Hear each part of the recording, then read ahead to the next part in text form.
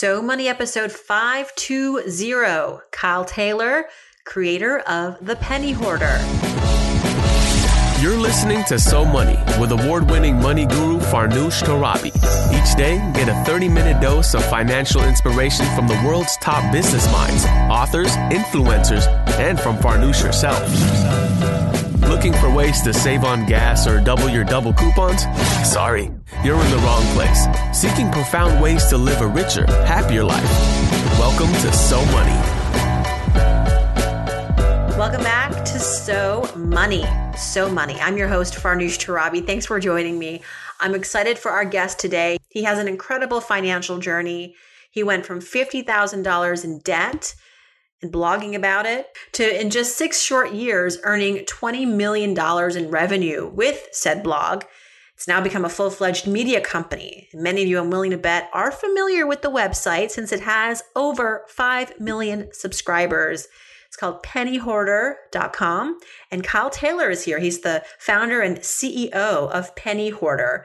Back in 2010, Kyle was saddled with massive student loan and credit card debt.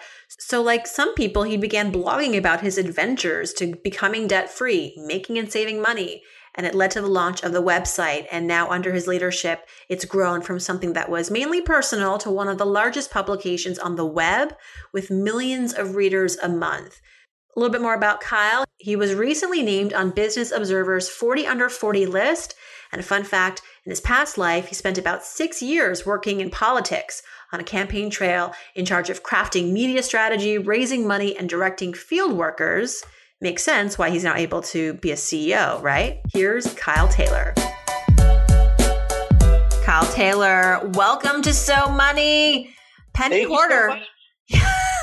I can't believe it's taking me so long to connect with you because, I mean, I'm obviously familiar with Penny Hoarder. A lot of our listeners are too. It's a phenomenal journey you've been on for just the last 6 years. So we're going to have to get into all of that, hopefully in the next 30 minutes. I hope you're ready to answer some tough questions. I am ready. Let's do it. Let's do it. All right. First question, not so tough, but take us back because, it's one thing to start blogging, to blog, to develop a community. A lot of people do it just as maybe a catharsis or a way to get out there, fulfill a passion of writing. Then, of course, this became even bigger than probably you even imagined now with millions and millions of subscribers, millions and millions in revenue. But it started with Kyle Taylor, $50,000 in debt, looking for a way to, I guess, keep yourself accountable as you were getting out of this debt by writing about it and finding a voice and getting a community. So where were you 6 years ago mentally? And also, what was your idea about Penny Hoarder back 6 years ago? Yeah, so I like to think that I like to say I'm sort of an accidental CEO. That's what I'd call you too. I didn't want to say that. So 6 years ago, I used to work on political campaigns. And so for years, I had kind of gone back and forth between working on campaigns and going to college. And if you know anything about campaigns, the thing is, they're over after a few months, at least local ones are, and you're out of a job. And so I go back to school, and both of these things were sort of leading me down a sort of a financial disastrous path, if you will. I didn't make much on the campaigns. I was spending a lot on school, and then I had some real problems with just my own overspending and poor money management. So when I started the blog, I was indeed $50,000 in student loan and credit card debt. And I was in between campaigns, and I sort of had a knack for finding sort of strange ways to make money. So I was a movie preview auditor, for example, and I got paid to go to the movie theater and count the number of previews and write them down so that advertisers would know if their previews were being shown. It's one of those jobs that people always ask me, like, how the heck do you find these? And it gave me the idea that it'd be fun to kind of write about it, and as a way to hold myself accountable, as you say, and as a way to sort of track my debt payoff. It was not a business; it was a hobby. And that's how. So, at what point did you realize there's more to this than I had even imagined? Certainly, I think having had started a blog in 2010-ish was an opportune time in our economic history. There was a lot of demand for financial advice, financial guidance. So maybe you found yourself at the right place at the right time. But what else was there to it? Yes, it was probably 2 years before I realized like this could be something more than a hobby. And I had a number of things happen. One is, so somebody from Oprah.com reached out and they asked me for a few quotes. And this was really my very first media opportunity. And because it was such a big name, it sort of shocked me and made me realize, well, maybe I have something more than what I realized. And then over the course of that year, I started getting, the first couple of years, it's basically your mom reading the blog. But after about year 2, I started getting letters and comments from readers who would say, "Oh, I took your advice and I went and did some movie preview audits, or I found this job." And to me, that was so powerful because I wasn't making any money yet, but I realized in some ways I was starting to accomplish some of the things I had hoped to accomplish when I was working on campaigns. And that made me feel really good and made me sort of double down on the idea that I should, start taking this more seriously. So taking it more seriously, what does that mean? Because I'm sure there are a lot of people out there who have blogs, are thinking about starting blogs. Monetizing it there are many ways to do it, perhaps. But what did you mean by doubling down and taking it seriously? So for me, I realized that I wasn't blogging consistently at that time, and I realized if I was going to grow it, I was going to need to start blogging every day, and I was going to really need to start treating it like not just a full-time job, but as a business. And at this point, I had made maybe $10,000 or $15,000 from the blog in total. But I thought if I could work on this, Monday through Friday, or Monday through Thursday, and then work a 3-day weekend on all these side gigs and try to make enough money to survive, I could sort of make 2 full-time jobs out of it. And so that's what I did. And I quit campaigns, I quit school, and took a risk on this being a full-time job. And what were the revenue streams? So clearly there's the ad model, but what are some other innovative ways for bloggers to monetize their site? And how did you grow your fan base? And, obviously time helps and momentum builds, but did you just pour money into SEO? Did you do a lot of content marketing? What was the strategy there? Oh my gosh, I could probably talk about that for 3 hours, but in 30 seconds or less. I think the monetization strategy has changed over time. And I think as bloggers, we need to be cognizant of the fact that digital marketing is still a growing and learning industry, and that we need to be sort of able to keep moving. So for me, it started with sponsored posts, and that's how I started making my initial money. I had a little bit of display money coming in from AdSense, and then as I started getting bigger, we started participating more with affiliate revenue, which now makes up 95% of our income. Mm-hmm. That's when you mention a product that then someone follows through the link and ends up buying it, you get a percentage. Exactly. And so, for example, Uber is a big client of ours, and we actually don't recommend too many things on the site that would cost you money because we feel like it's sort of the opposite of what we're trying to achieve. But Uber is a client, and we get paid every time one of our readers signs up to be a driver and earns their first paycheck. So it's sort of a win-win, right? The reader's earning money, we're earning money. And those kind of relationships with advertisers have done really well for us. I like how the focus, it sounds like a lot of the content is not just about hoarding, which is what's in the title, but or saving aggressively, being really frugal, but you also talk about how to earn more. Was that a big part of your strategy to get out of debt? You are exactly right. That's sort of my personal finance mantra is that, growing up, we focused a lot on frugality. And I'm so thankful for that. My parents taught me so much about saving money, but I realized in order to sort of start getting things in line, I needed to think not just about how to be frugal, but the other side of the ledger. And so what I always tell our readers is, spend out of the amount of time you spend thinking of your budget, try to spend 50% on each, improving income and decreasing expenses. That kind of talks a lot about how we have evolved as a consumer marketplace, right? As a marketplace that wants to improve our financial lives, where I think prior to maybe this current digital boom that we're in, it was all about penny pinching because there weren't really the resources to readily connect us with these opportunities. Or if they were out there, it was hard to find. But now making more money, augmenting your income through side hustle, side gigs, it's a lot more possible these days. And there's definitely a sea change happening in even just the way that personal finance experts are giving out their advice, are doling out advice. Yeah, I agree. I mean, there's definitely a change happening in the job market, sort of this shift to the gig economy. But I think it's also important as personal finance bloggers that we remember that, tens of millions of Americans are making less than $35,000 a year. And there's only so many Starbucks cups you can cut from that budget. You know what I mean? And they're not even drinking Starbucks. Right. Exactly. So, we've got to think about both sides. You reach a point, right, where there's only so much you can save. And at that point, the conversation has to change. The behavior has to change to how can I earn more? And there's absolutely an income problem in this country. We've seen the cost of everything increase over the decades while incomes have remained stagnant. Even as people are finding more jobs now, they're not well-paying jobs for a lot of the, starting level jobs.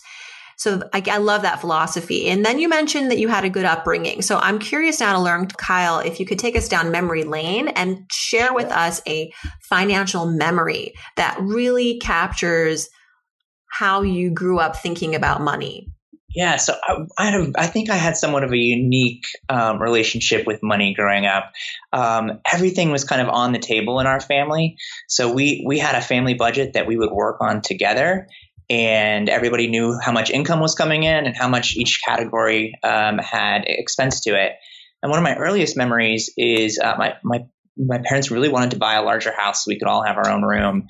And my mom created a huge chart that hung in their master bedroom with sort of the picture of what the house she wanted to look like and a chart of a yellow brick road sort of going up to that. And every Sunday, we would figure out how much we saved that week, and us kids would take turns coloring in that sidewalk on the way up to the, as a way of tracking our progress to buying a new house. And that really taught me that finances aren't something to be ashamed of. I think so often, people think of finances like they do religion or politics, like it's taboo. We don't talk about it. And I'm so appreciative that my parents did talk about it with us, even when it was in the bad times, because I grew up just having a better appreciation of a dollar. And it's something that I have taken now to my business where we share all the revenue and expenses with our employees. And I think it helps us all kind of keep an eye on the dollar.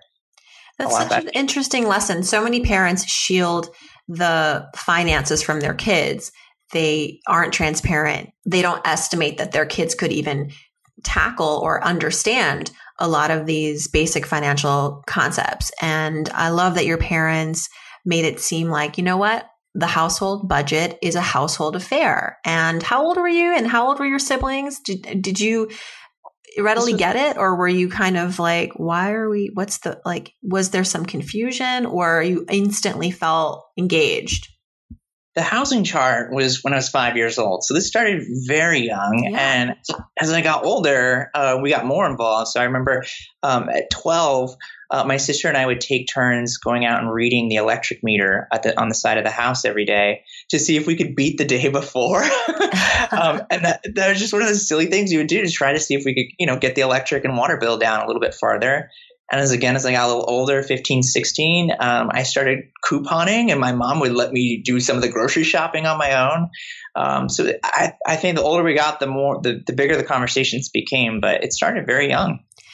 Yet not someone that I would think would later as an adult accumulate $50,000 in debt. So what was the disconnect there, or what happened where you ended up in that situation? Yeah, so I mentioned I was sort of in college and then not making very much money, but I also had a personal failure in that I just developed a really bad habit of overspending. Making up for all those years of checking meters, maybe. Maybe this might end up being pent up spending demand. Yes, that's a really good point. And so, buying all those things that I always wanted, and and in college, I started developing this bad habit of them going back to my parents and borrowing money. And I remember this is right before the blog started. I gotten to a point where I was completely out of money. I was starting a new campaign, and I wasn't going to be paid for 3 weeks, and I didn't even know where my next meal was going to come from.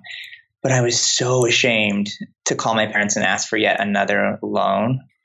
And so I toughed it out. And thankfully, my employer was covering my housing at that time.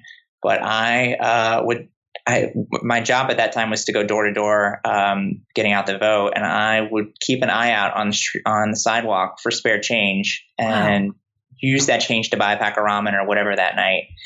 And honestly, it's probably like the hardest 3 weeks of life for me, at least from a financial perspective. But it was the turnaround. It is what stopped me from making all those dumb spending decisions and finally learning to stand on my own.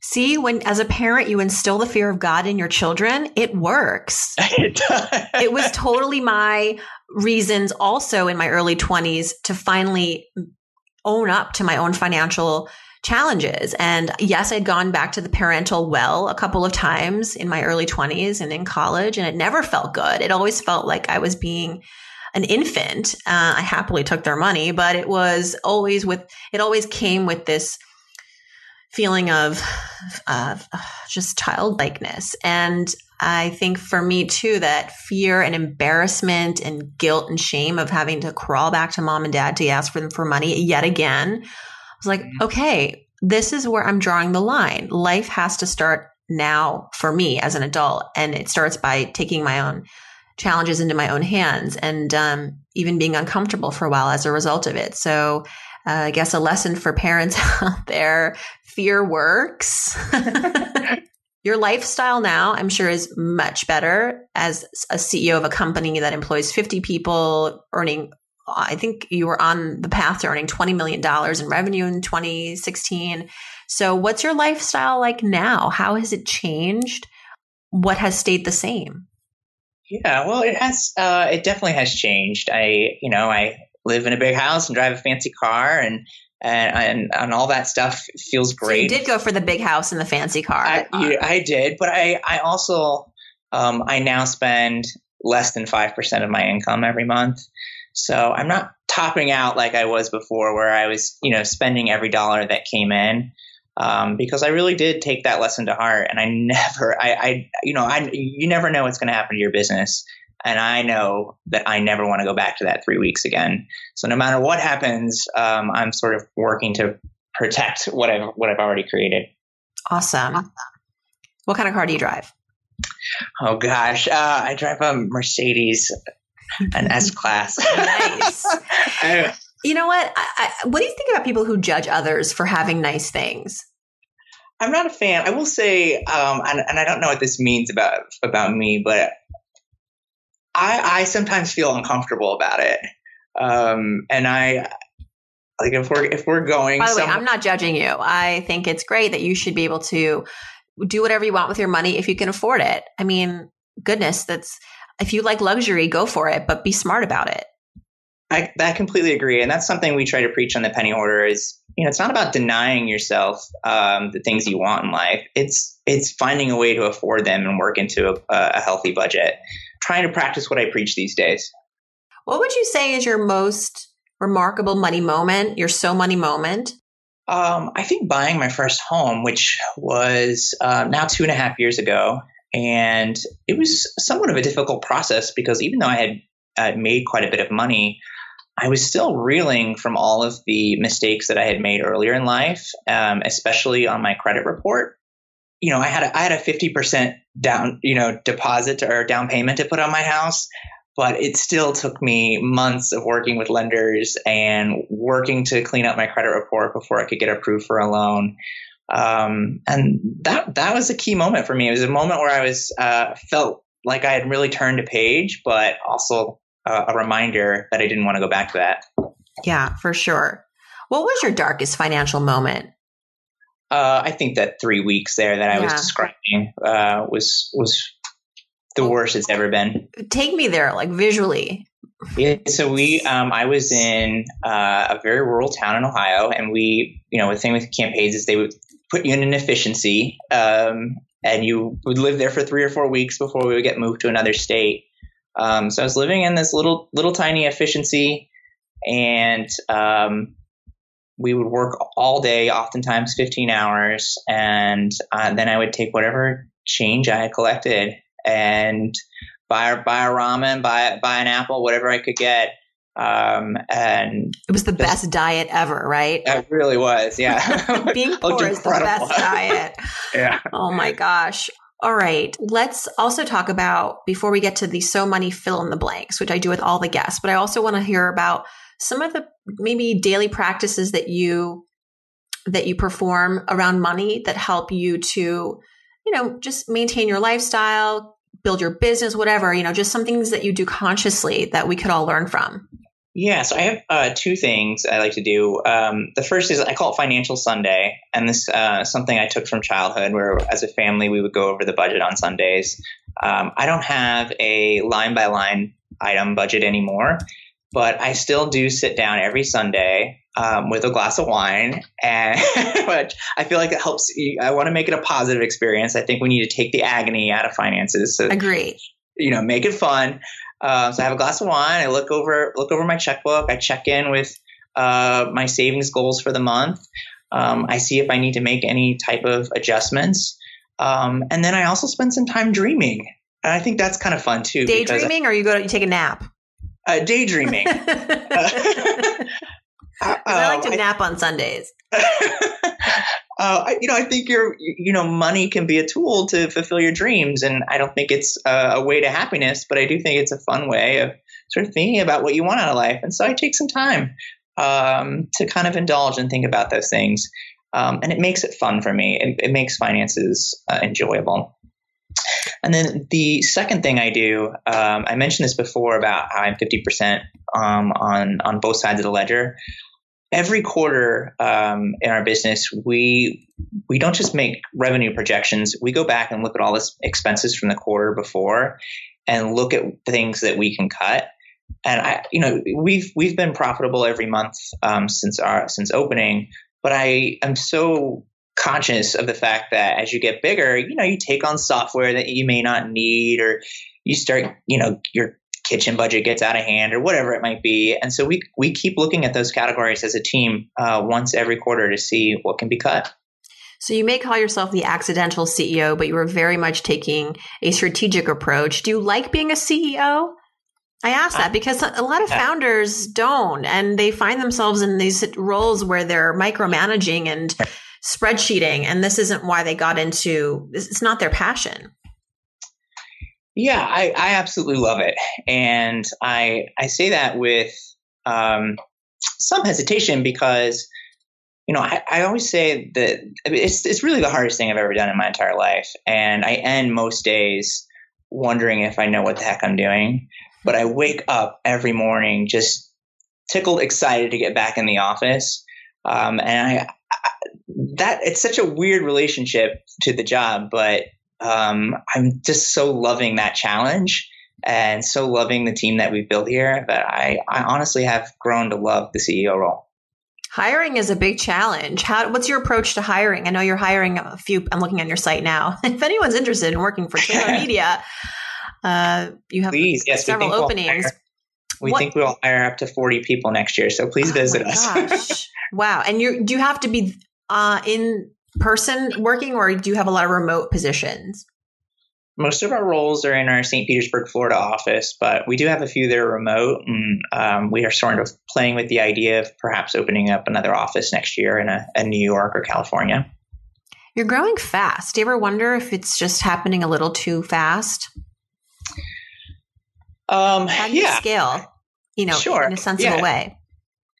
I do think sometimes managing the growth is difficult, especially on the employee side, because we took a poll at our monthly staff meeting last month, and there were only like 7 or 8 people in the room who knew what everybody else in the room did.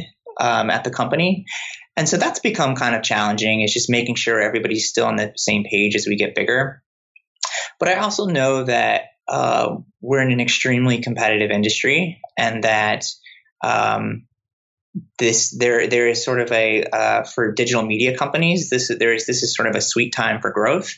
And I don't have any intention of slowing down. In fact, I think there's kind of a race going on right now. That's probably a whole nother segment, but we want to win, and we want to be one of the largest publishers on the web.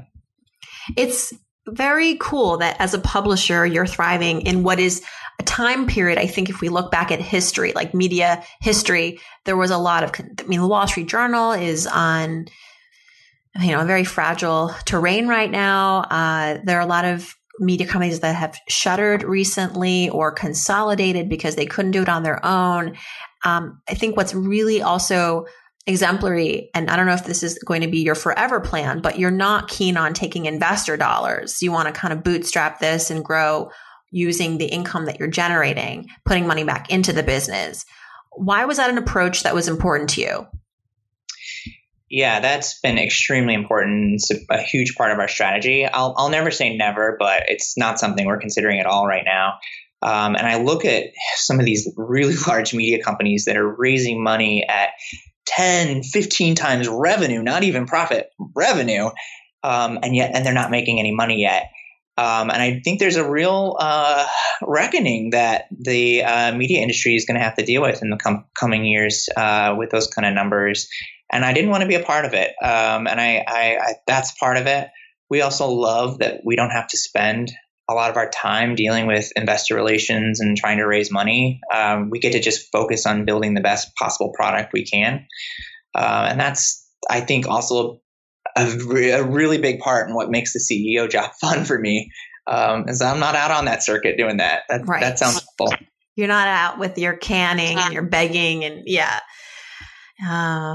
good. I like to hear that, because I think that is something that I have also concluded, is that we give a lot of credit to these companies that raise all this money. And that's very impressive. Well, what is actually your bottom line? What does that look like? And you hear that, they've raised hundreds of millions of dollars, yet they're not profitable yet. And it's like, really? What are you doing that's not working? It's so true. Someone gives me $100 million. I'm going to keep a little bit of that to the side. That's our strategy. Is listen, we are trying to bank some cash and be prepared for rainier days ahead. I hope some of our I'm such a fan of the news media, and I think it's such an important part of our culture, and I hope that they will take some of those lessons too.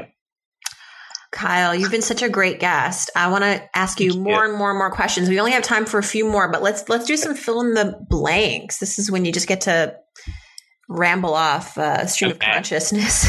We get to really know the Kyle Taylor behind Penny Hoarder. Okay, if I won the lottery tomorrow, let's say $100 million, the first thing I would do is. The first thing I would do would be to bank it. I'm not in a place to be spending money right now. But if I didn't have the responsibility of a company, my next thing that I would love to do is to start a foundation and work on public policy, like improving economic equality and economic opportunity. That's a passionate issue for me, and I think that would be $100 million would be a good start for that. You raised a really wonderful point, which is that sometimes to make a change in the world, you work outside of politics, right? You have a very interesting path that you were working within the political realm at one point. And yet, while that's no longer your life, you're still making an impact in probably ways that are more far-reaching, because you're now running this amazing company, you're calling the shots, and it's helping people with their money, which is so important. So do you see that? Did I just make that up, or do you actually see that? Did you connect those dots as well? That's exactly. So our company mission that's in our employee handbook is to put more money in our readers' pockets. And that was sort of my goal from a political angle. And we're doing it from a totally different perspective now.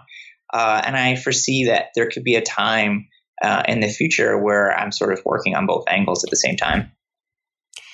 One thing I spend on that makes my life easier or better is I indulge. I have two wonderful folks that help clean my house every week. two people. It's a big house. They do. And they're so wonderful. I've been working with them for a couple of years now, and they're honestly it's almost part of the family at this point. But it is one of those things I'm glad I don't have to ever think about, and it allows me to spend a lot more time at work and focusing on the things that I really love to do.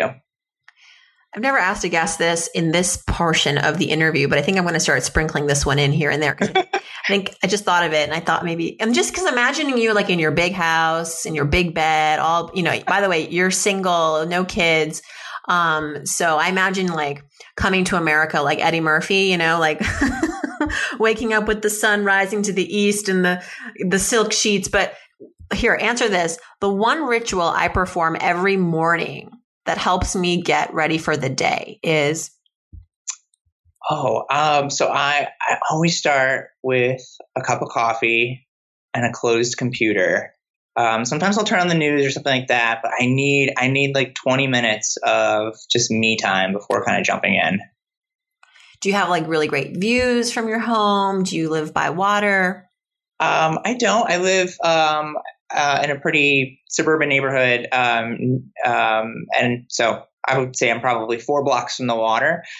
We do have a really nice outdoor fire pit. So when it gets a little cooler here in Florida, that's a place I like to spend my mornings. That's great.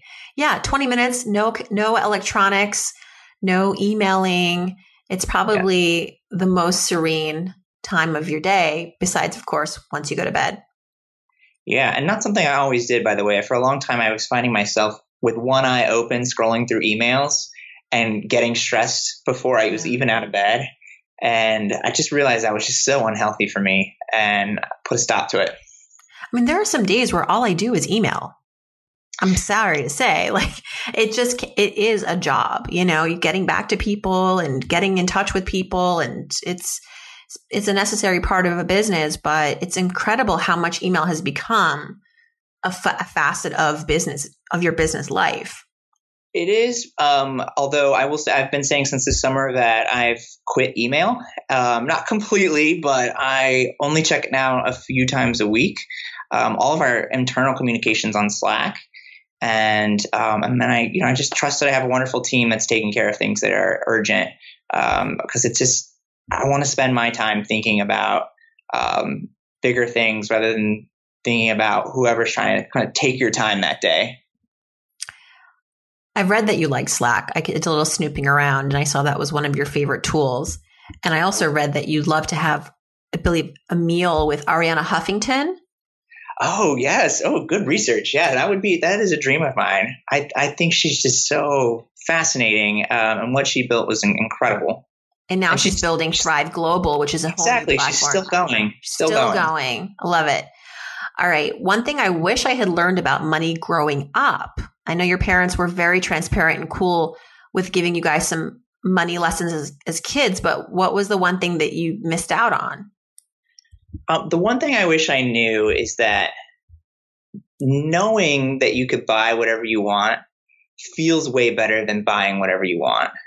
And what I mean by that is I don't get as much joy out of actually physically getting the item anymore. I do get a lot of joy and a lot of security out of knowing that I can walk into a store and not have to worry about whatever the bill's going to be. That feels way better to me.